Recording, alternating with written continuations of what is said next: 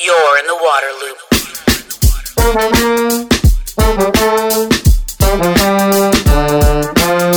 loop, water loop, water loop. Thanks for coming in the water loop. This is Travis. Really excited to be with Marcus Ericksen today, co-founder of Gyres. How are you doing? I'm doing good. Thanks for having me on the podcast.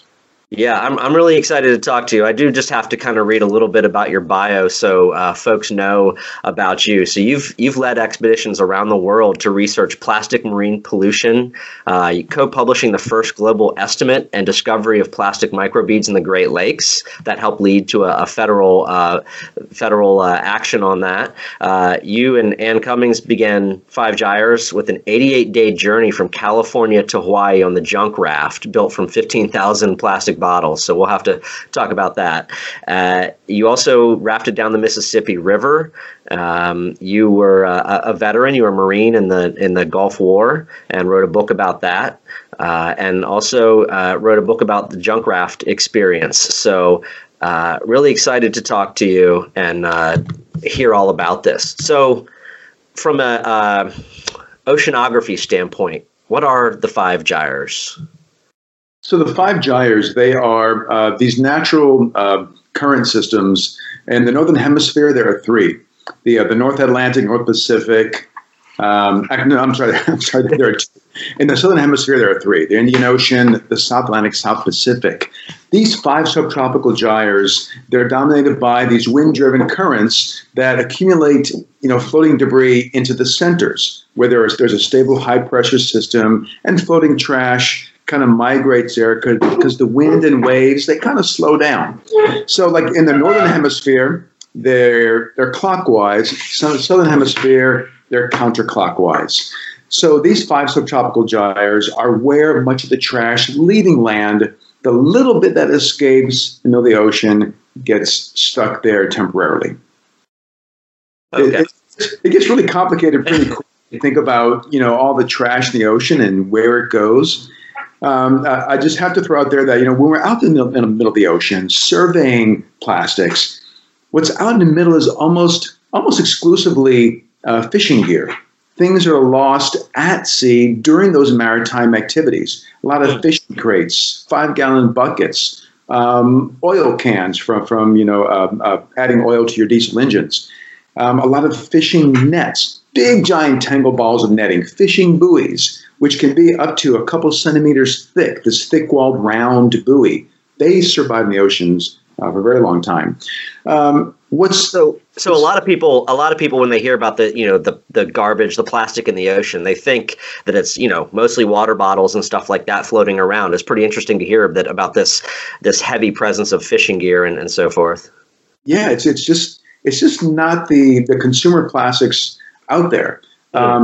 If you talk to some of the newest sort of modeling of ocean currents and the distribution of trash, what we're finding is that the trash that leaves our coastlines, maybe between 3 to 5% is able to survive and make it past the coast into the middle of the ocean. Most of it is washing back on shore. So most scientists agree now, if you want to really pull trash out of the oceans, keep our oceans clean of trash, coastal recovery is a big part of it. Beach cleanups, they're cheap to do. They've been time tested. They engage people, and they keep the trash from washing back in the ocean. Important to do coastal recovery. But what's out at sea, there's a real need, and I would say there is this gap in the work being done on engaging fishing industries to take more responsibility for the life cycle of their gear.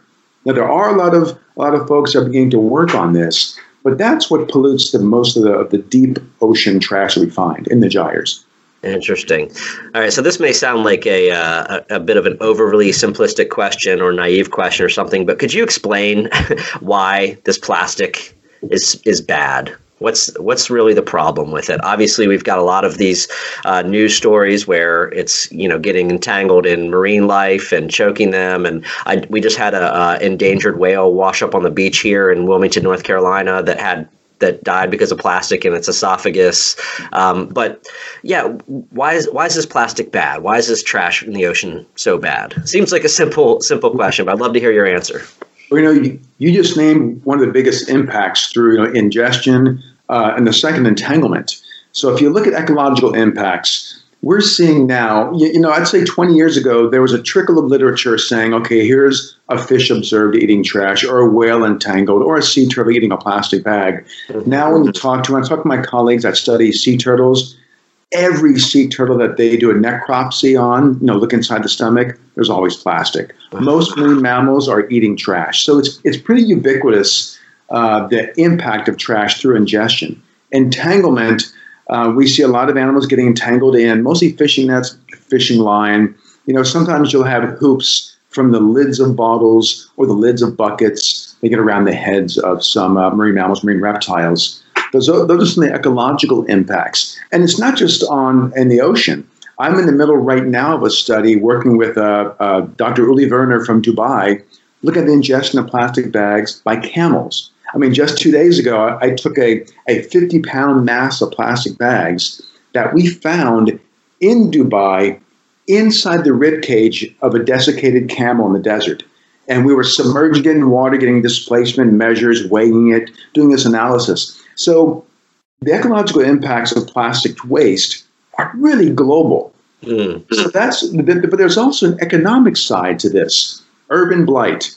There's a lot of evidence from economists saying when you have a trashed landscape, it decreases property values. That was a story just came out in Baltimore, where the trash wheel, it's a device that's pulling trash out of rivers. They found property values increased because of cleaner waterways and a cleaner bay. There's also navigational hazards. I can't tell you how many reports from other ships, and actually my own experience, getting your prop tangled by a net in the middle of the ocean. So those navigational hazards are there.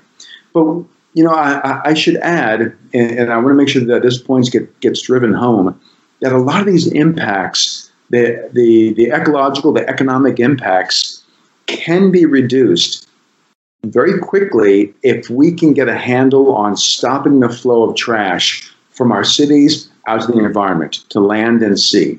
It's pretty amazing looking at the modeling of ocean trash. At the ocean is really dynamic. It kicks out trash pretty fast. So if we can get a handle on maritime activities, losing nets and buoys and rope and line, if we get a handle on cities losing single-use packaging and bottles and bags and cup lids and straws, the ocean kicks it out. It kicks it out, it fragments it, it sinks it, it gets rid of it. And I'll offer you some evidence of this. One colleague of mine, Nikolai Maximenko, he's been the lead on studying tsunami debris from the Japan tsunami in 2011. What he found was, he just published this a few months ago, that 7 years after the tsunami, of the estimated 1,000 fishing boats lost to sea, and these are small skiffs, blue and white skiffs you may have seen on TV. Right. They made the news quite a bit. Of the 1,000 skiffs, 90% have come ashore in 7 years. 90%. Wow. The ocean doesn't want this trash. It's just a constant input of this garbage. So we're focused, and we're seeing the global movement is focused on prevention, because we get that prevention is key. And if you think of other environmental issues like the hole in the ozone layer, once the media made a big sensationalized story and there was public outrage, there was 10 years of good science. And the focus became prevention. We banned CFCs and the hole has closed. Same for smog over cities. When that was a big issue in the 1970s and 80s, we saw after 10 years of science, regulation on car emissions.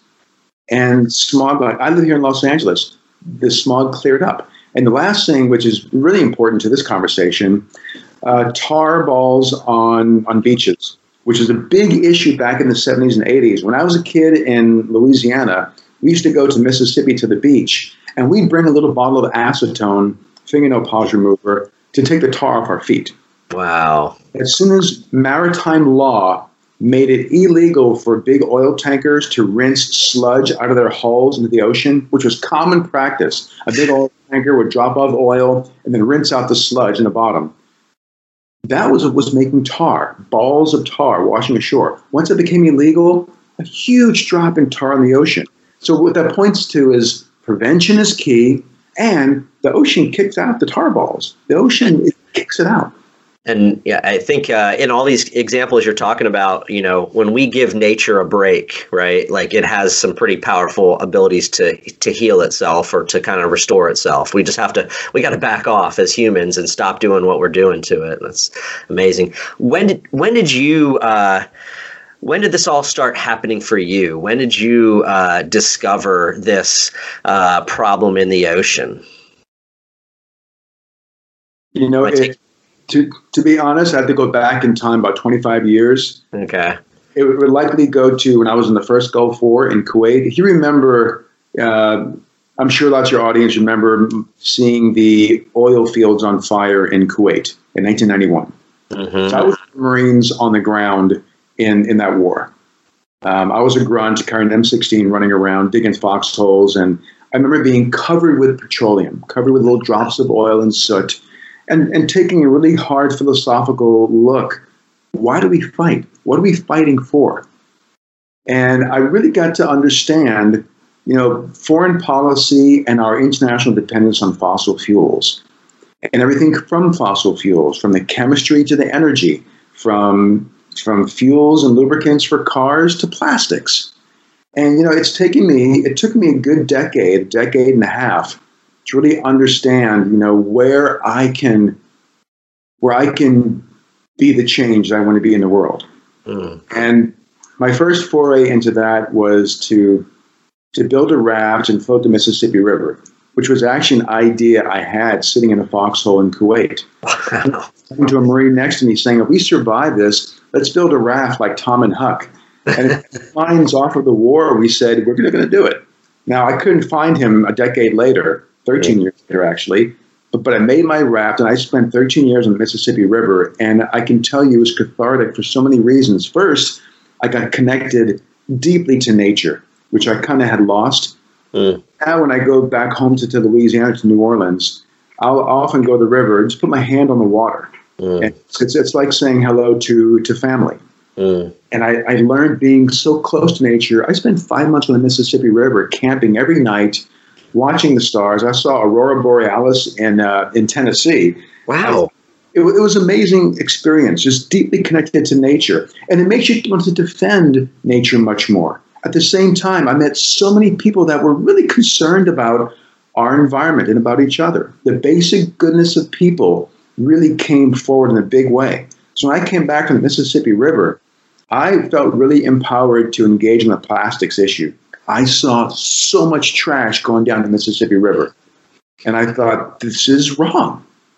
This is worth fighting for. Our addiction to fossil fuels and addiction to plastics and the harm it causes, what can I do to solve the problem? I met my wife, Anna Cummins, the perfect match. And we began 5 Gyres together. We saw this big question in the world 10 years ago, which was, how much trash is in the oceans? Where is it? What kind of material is it? And what's the impact? And our organization is 5 Gyres. We've sailed 20 expeditions around the world. We published some I'm proud to say, collaboratively, some important papers. And we're still at it. The movement has formed. And everyone's working upstream on prevention. It's a great place to be now. I'm much more optimistic now than I was 10 years ago.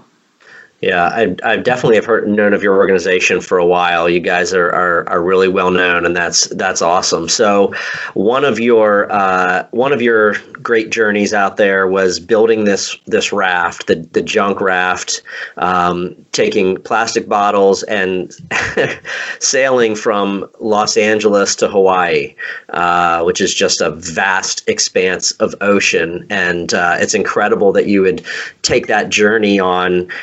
Something, of that material and made that way. So tell me, how this thing was constructed. How was this built? What was it made of? It was made of junk, and that was our point. So I live in Los Angeles. We built it here in Los Angeles. We took 15,000 plastic bottles. A bunch of schools helped us collect them, mostly 2-liter bottles. And Patagonia had discontinued using Nalgene bottles with bisphenol A in them. They said, take these, use them for your raft. So we did. For a cabin, we chose a Cessna 310 aircraft fuselage. I found in the most amazing junkyard in Southern California, half buried in the desert, this airplane. And then we took 24 sailboat masts. My co-navigator, his name is Joel Pascal, an amazing sailor, very talented sailor. He worked for NOAA for a bit, pulling fishing nets off of Northwest Hawaiian Islands. A good sailor, a good marine biologist. So he and I were the co-navigators. And Anna, my wife, she was mission control on land, watching weather. We were a great team. So we launched from Los Angeles, and we thought it might take 4 weeks, maybe. It takes an average sailboat 3 weeks. We thought 4, maybe 6 weeks, just drifting, riding the currents, sailing, 24/7. 6 weeks into the trip, we weren't even halfway across. Oh, wow. And we had no motor. We had no support vessel. It was just me and Joel. And then Anna saying, you got to stay north. Stay in the cold water. Avoid the warm water where hurricanes form. 4, hurricanes came right under us. They gave us wind because they go counterclockwise, and wind pushed us toward Hawaii. We got to Waikiki 13 weeks later. Lost a bit of weight. It was quite an amazing adventure. And that raft, it survived the journey. Barely. It was constantly, falling apart, like all boats do. The sea is pretty rough on anything moving. And the raft now is on display in Long Beach at a great new institution called Altasea. You can see the raft. Unfortunately, it smells like cats because they lived in a trailer while I had storage for 10 years. Pouring out in this Altasea amazing space in Long Beach. But that raft journey, it kind of launched, that was our first expedition. It kind of launched us as an organization. We were able to build the awareness. But awareness isn't enough in the world today. Awareness only gets you an audience.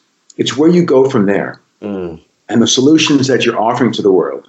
Even the plastics industry offers awareness, and they say, but the solution is recycling only or chemical recycling. And we take the awareness and say, it's on prevention, smarter products, smarter systems for delivering goods to people without legacy of trash, smarter waste management systems. So we took that awareness of the raft, and we then launched organization, launched expeditions, did some science, and did science that supported some bigger campaigns, like the microbead bill that we passed that Obama signed in 2015. Yeah, incredible. So there's a lot of, I'm trying to get a handle or get your estimate on how much plastic is in the ocean. I mean, that's an ever-changing number. There's different studies. There's different research. You hear kind of think about there's going to pieces of plastic will outnumber fish in the ocean by 2050 or something like that. What's just the latest and probably most accurate information on how much plastic is out there? So it really is a moving target as things change. We did an estimate 3 years ago. We took every known bit of data on trash in the oceans, and we used our current modeling to then extrapolate what there might be in areas where we haven't got data. And we came up with a number, 5.25 trillion particles from 250,000 tons. And that study was redone about a year later, and it's not far off the mark. So we're looking at 250,000 to 500,000 tons of trash floating in the ocean surface. But what's interesting, that amount, it sounds like a lot, 250,000 tons. That's less than 1% of 1 year's production of new plastic. So now we're making more than 350 million tons of plastic every year. And it's going to be more and more in the future. And then that increased production, it's due to a growing population of people on the planet and a rising middle class worldwide.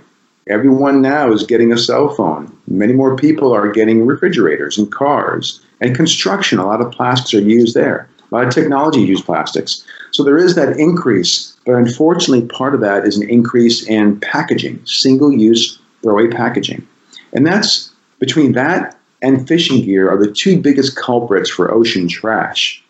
So if you're looking at the amount of trash in the oceans, what I often tell people is, if we can stop the flow of trash from land to sea, all that 500,000 tons is going to be pushed out pretty quickly.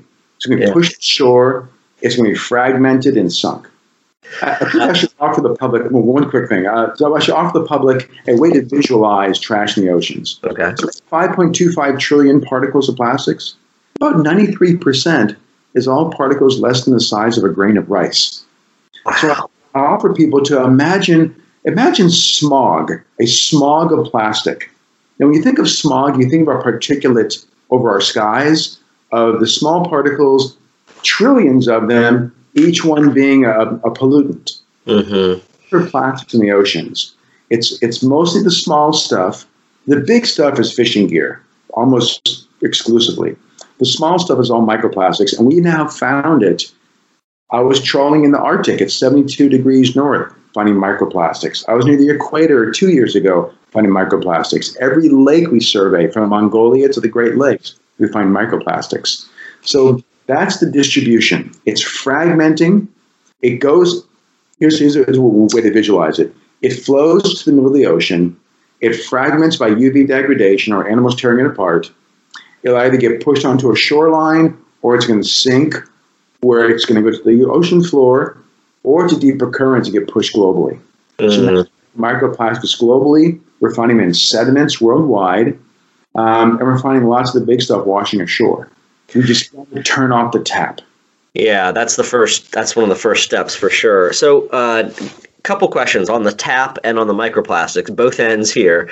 I saw some stuff recently, I know the fishing gear is a big part of it, but about plastic coming, where it comes into the ocean from, and Asia being like the biggest source of plastic entering the ocean. Is that consistent with what you know? And yes.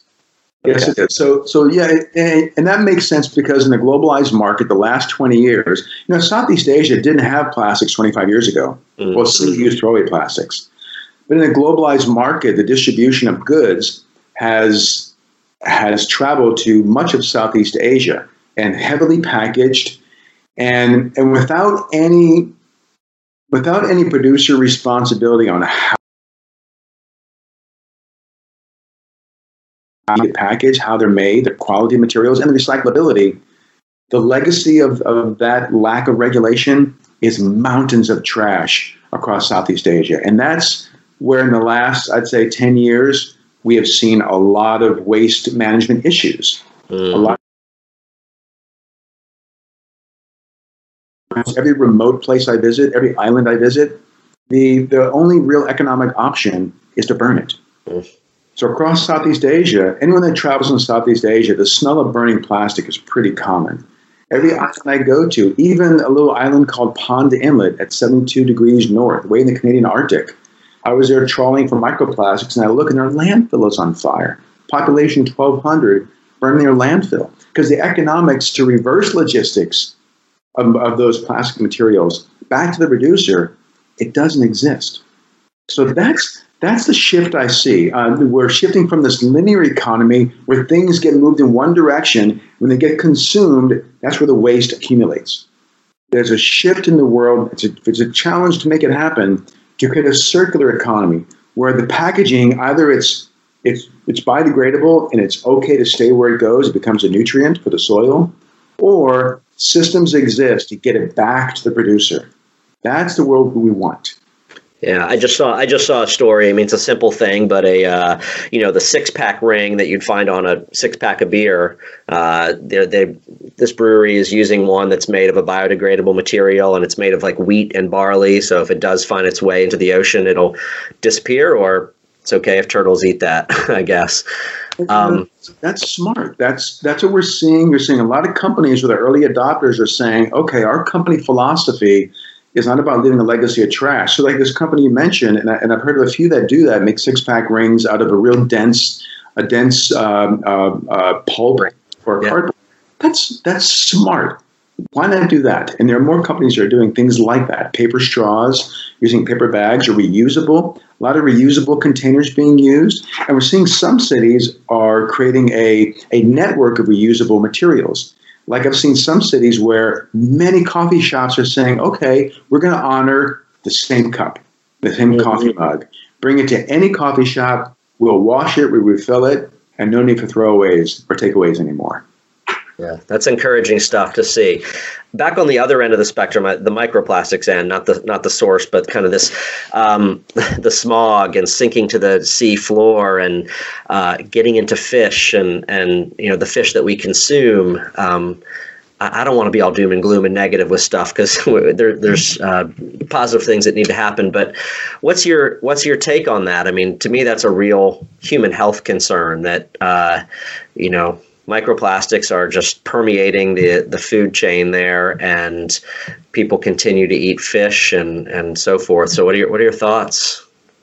Well, the evidence for microplastic impacts, demonstrated harm on humans, isn't quite there yet. It's very difficult to put a human in a test tube and see, what happens when they eat a bunch of microplastics. There is some evidence that humans that consume fish, or especially shellfish, which are filter feeders, are consuming thousands of microplastic particles, on an annual basis. One study found like 11,000 microfibers you consume if you're eating, oysters or clams regularly.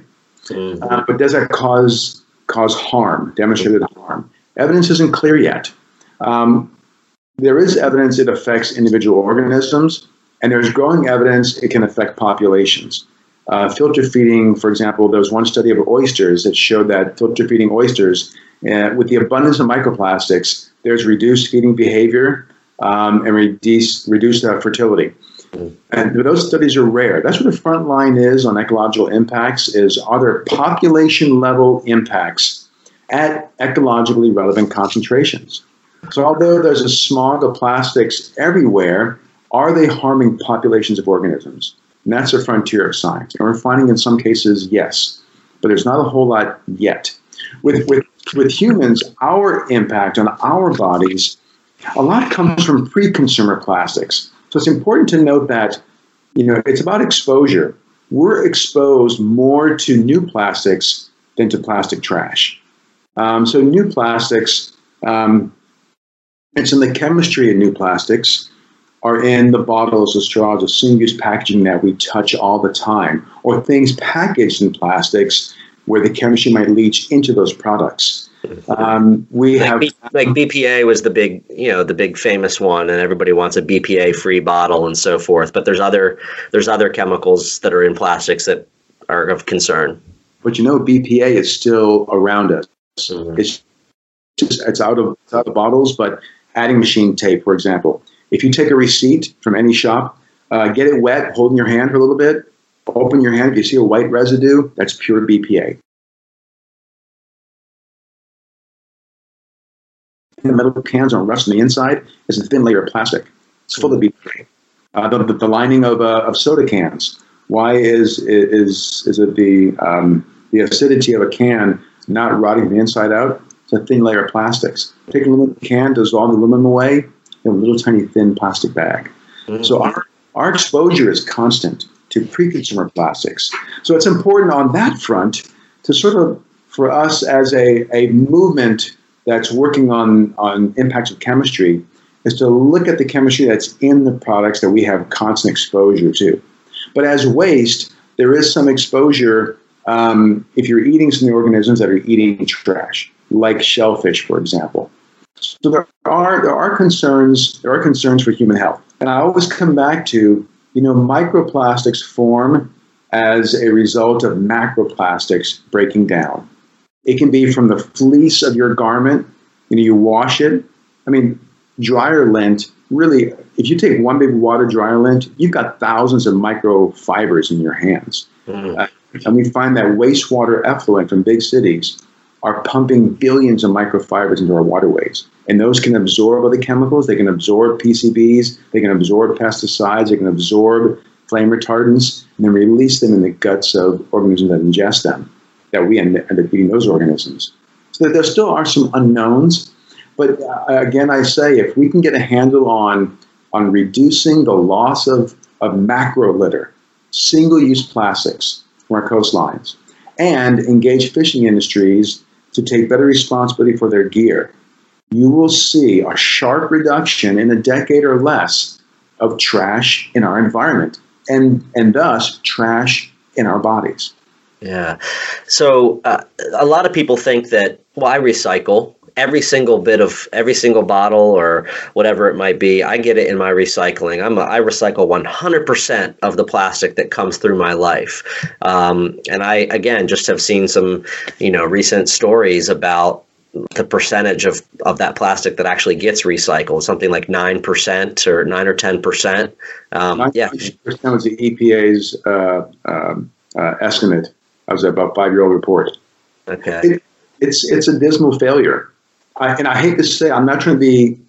No, we're gonna come back around, and we're gonna end on some positive stuff. This will be our last kind of negative. Sure.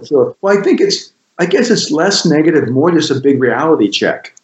We've been told, and a lot of this has been the industries that make plastics saying, "Oh, just recycle it. Don't regulate design or the amount that we're making. Just focus on recycling." And you, the taxpayer, you and your city, you guys pay for it. That's been the strategy, and that's what has happened. And now, right now, you're seeing cities do not know what to do with all the plastics they're collecting. Mm. And that's partly due, this is a whole other subject, China has stopped taking our trash. For the longest time, they were taking roughly half of America's plastics was getting shipped in empty shipping containers back to China. And they just, about a year ago, said no more. It was called the national sword. They said no more trash. So now U.S. is sort of fumbling, saying, what do we do with all this stuff? Mm-hmm. For example, I was in Cleveland, and they told the city, don't put anything except for jugs and bottles in your recycle bin. We won't take anything else. No plastic bags, no straws, no cups, no plastic, anything. So that means that's going to the landfill then. Landfill. Mm-hmm. Landfill or incinerator. And that is not, what we want is a circular economy. The linear system where you make it, transport it, and wash your hands of responsibility is trashing the planet quickly. Communities can't deal with mountains of trash. So creating circularity, where we get really good at reusing materials, reducing the need for excess packaging, refurbishing, which means repairing goods, buying quality materials in what we call an heirloom culture, where you buy some quality and you pass it on to your kids. You just invest in good stuff. Yeah. Those kinds of ways of being in the world, they're not an inconvenience. It's not a throwback to the past. It's a modern way of envisioning 10 billion people on the planet. You can't make throwaway stuff. You have that many people. We're not adding more land and sea to the planet. We're just adding more people and more consumerism. We've got to get smart. And that's where circular economy can get us there. Well, I hope you can build on that, because I guess I wanted to really ask about things that people can do, individuals can do. You guys have a great list on your website. I encourage people to go check it out, look at your website, get educated, and look at this list of things that people can do in their lives, in their homes, in their communities to make a difference. So I was hoping you could just kind of build on that, because these are positive things. This is the information we want out there. I think the first thing I tell people, the individual, if we're going to focus on the individual, because a lot has to do with industry, EPR, extended producer responsibility, and that's a legislative fight, or getting our cities worldwide to get better waste management. What you can do as an individual is to zero waste your life. That means to produce less plastics. Hang on one second.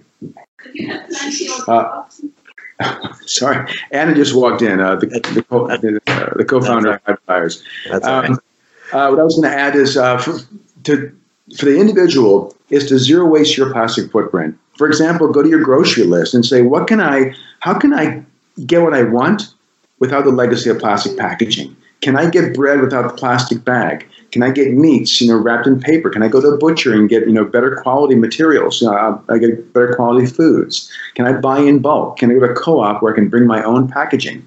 These things are getting easier and easier in our communities. Can you zero waste your school, for example? I don't know how many schools I've talked to where they've decided we're not going to give students a styrofoam tray every day for lunch, or a plastic fork, or a spoon. They're reinvesting in having a kitchen where they can make fresher foods and make better quality foods, not a legacy of trash.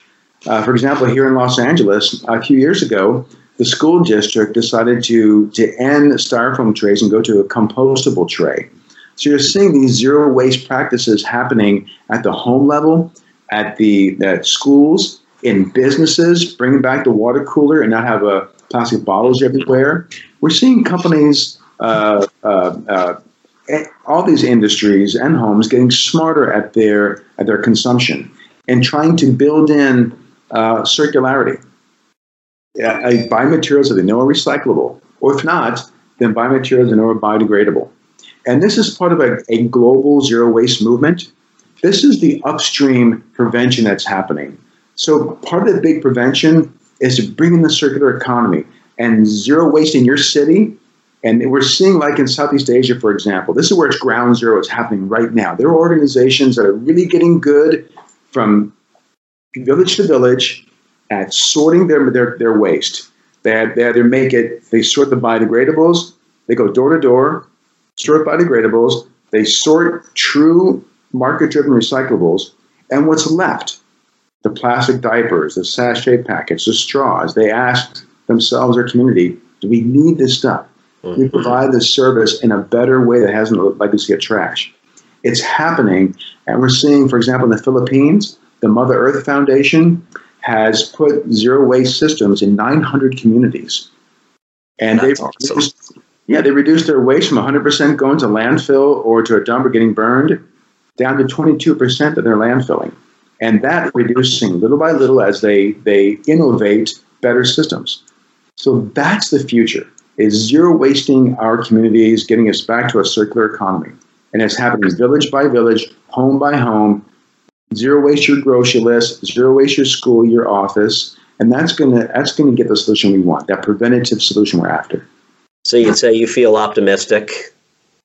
Much, much more than I was 10 years ago. 10 years ago, beginning this, seeing trash on every beach, seeing trash in every time I dragged a net across the ocean surface, the most remote parts of the planet, I was pessimistic. But now the activity that's happening worldwide and the focus of organizations. I mean, there's no one talking about cleaning up the ocean surface anymore. Everyone's saying, you got to turn off the tap. It's all prevention. There are thousands of organizations under the banner Break Free from Plastic that are focused on prevention. And it's mimicking how we solve the hole in the ozone layer, how we solve smog over cities or tar on the ocean surface. Now we're saying zero waste in our communities, our home, our office, our school, our community, creating circular zero waste systems. It's working and it's scaling, and it leaves me optimistic. Yeah, awesome.